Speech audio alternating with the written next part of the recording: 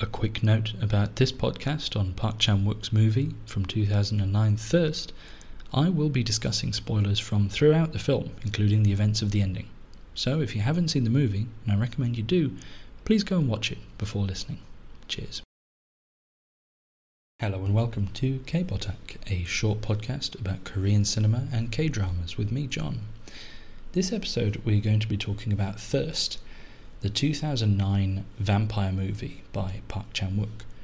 Specifically, I wanted to talk about morality and vampires in this movie. It's obviously a vampire movie, but it contains a lot of interesting and really compelling ideas around morality that I thought were worth just kind of looking at and thinking about, because after I saw this for the first time, I was looking forward to it coming out on Netflix Singapore after becoming obsessed with Park Chan-wook in the latter part of last year, and immediately watched it and then just couldn't stop thinking about it in different angles on kind of the things it had to say, the maybe somewhat desperate but inevitable conclusions of what humanity might become once you take away death, once you take away mortality, but you still have to deal with very human things like relationships, the other people around you.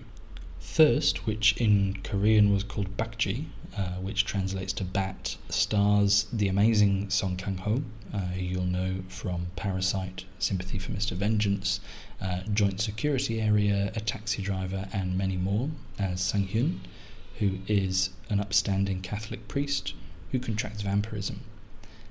Kim Ok-bin, who was in the terrific action movie The Villainess, as Tae-ju. She's the young wife of Kang-woo, who is a childhood friend of Sang-hyun. Kim Hae-suk, who you might know from Assassination, The Handmaiden, The Throne, as Mrs. Ra, which is Kang-woo's sort of doting mother. Shin Ha-kyun from Joint Security Area again, and also Sympathy for Mr. Vengeance again, as Kang-woo, who is a sickly, abusive man-child, and Park In-hwan as Priest Ro, who is a blind priest. So, according to production notes on the Focus Features website for this film, on the set of his debut feature, Joint Security Area, Park asked the star Song Kang-ho to play the lead of Thirst. Song readily agreed, though the pair would go on to make 2 other movies together before Thirst finally began filming in August 2008. Park also worked with his regular cinematographer Chung Chung-hoon at the screenwriting stage, having Chung research scenes as they were conceived of and or written. Really interesting there how this has clearly been a bit of a passion project for Park Chan-wook, far from him moving into an established genre like vampire horror, to maybe raise his profile or draw in some genre fans. This is something that he has wanted to do for a long time before finally getting the chance. Having seen the movie and thought about it a lot, I think there's good reasons for that. So the premise, Sang-hyun is, like I say, this upstanding priest who decides he wants to help the sick by having an experimental vaccine for a fatal disease on a mission to Africa. He erupts in leprous boils and dies, but he's been given a blood transfusion which brings him back to life as a vampire and as a messiah figure to his congregation back in South Korea. During this period of adulation, he is contacted by Mrs. Ra as her son is sick. This is Kang-woo, who is a childhood friend, and Kang-woo is now married to his long-suffering adopted sister figure, Tae-ju, who is treated as a sort of lackey and workhorse by Mrs. Ra.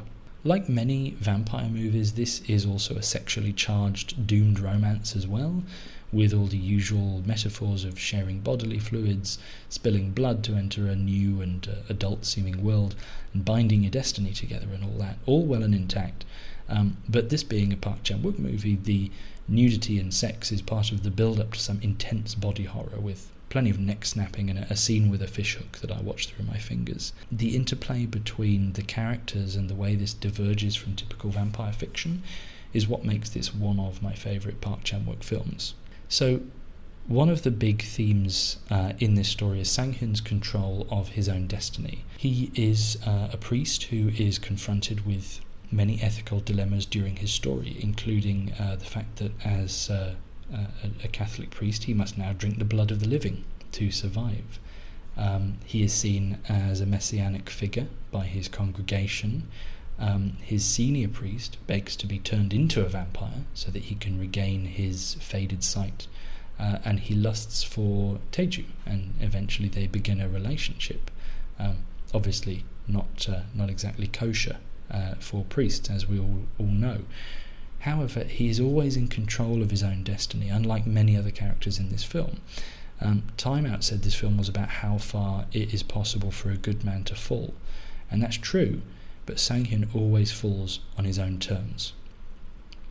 So, from choosing to defy his seniors and to do the vaccine experiment right at the start, to taking blood from a comatose parishioner who fairly worships him, although he demurs and agonises with his morality, he's always able to make his own path. As the movie goes on, he becomes more assertive, performing drastic, violent actions with little consideration. So far from the guy who struggles with himself and agonises over things, when he believes Taeju has been beaten by Kang-woo, he kills him in response. He simply assassinates Priest Ro rather than make him a vampire. He just executes him. Taeju, going out of her mind at the situations she has found herself in a relationship with this deathless being, asks Sang-hyun to kill her. He does, but then resurrects her with his vampire blood, for his own reasons.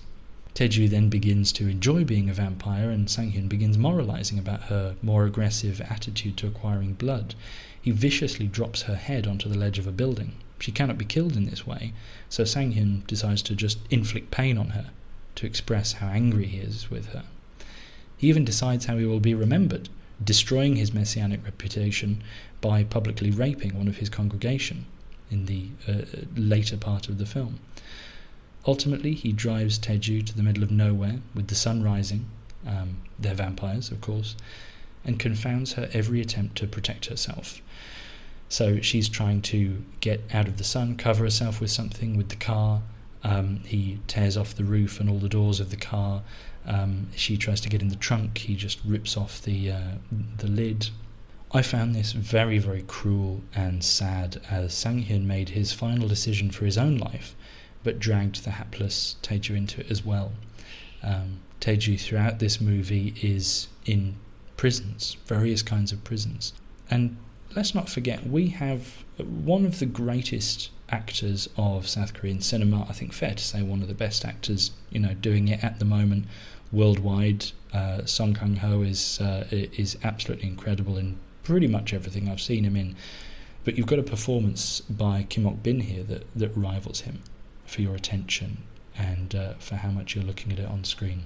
So Taeju finds herself with far less autonomy in the events of the story. Things have always happened to her, and tragically that continues to be the case even as she begins an affair with Sang-hyun and even as she becomes a vampire. In the beginning of the movie, Mrs. Ra seems to make Taeju run and maintain and clean the dress shop that she owns for her, while Mrs. Ra basically sits on her ass. She walks off at closing time, and Taeju is left to clean everything up and sort of settle everything at the end of the day.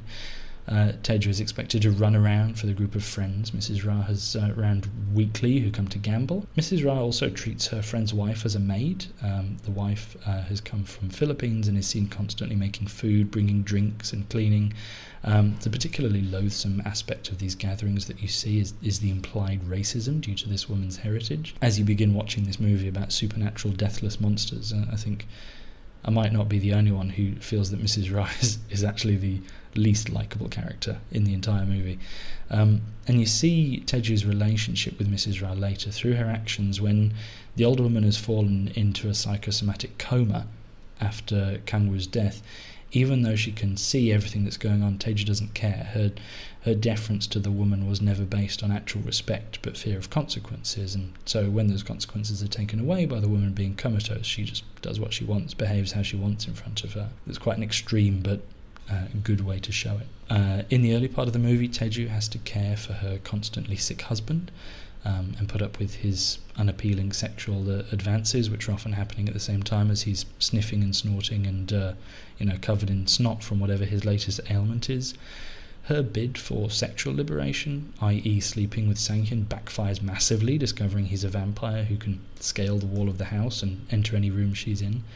And when she tries to get away from Sang-hyun, when she finds out he is a vampire, he's having none of it. She says, I stay awake at night in fear of touching your cold hand. So this escape has also become a prison for her. When she then becomes a vampire as well, this is when you get more of the traditional kind of floating across roofs, and she's lurking in the forest and kidnapping people to drink their blood.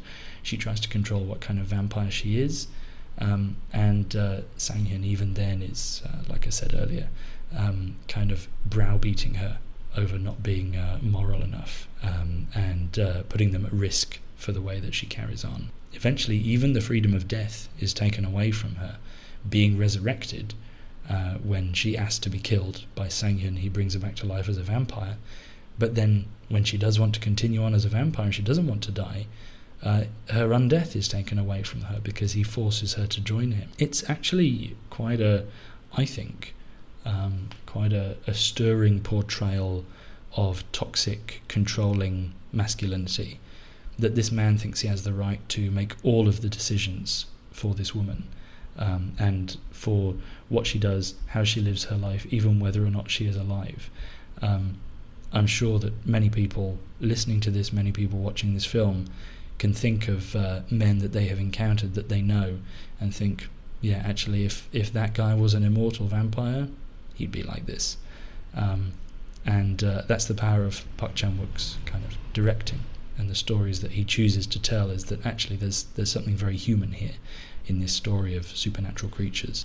So early on, one of Kim Ok-bin's only escapes is to run at night. She runs barefoot in the streets outside, and in a pivotal scene when she meets Sang-hyun, he picks her up and gently places her into his shoes to protect her feet.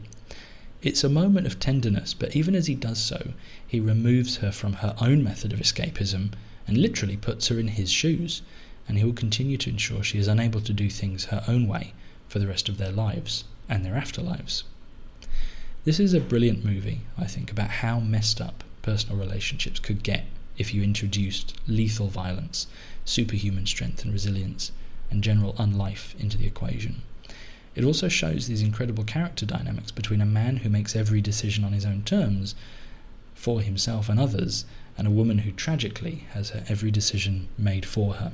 I think the environments also do a lot for this movie. So, what environments do you associate with vampires?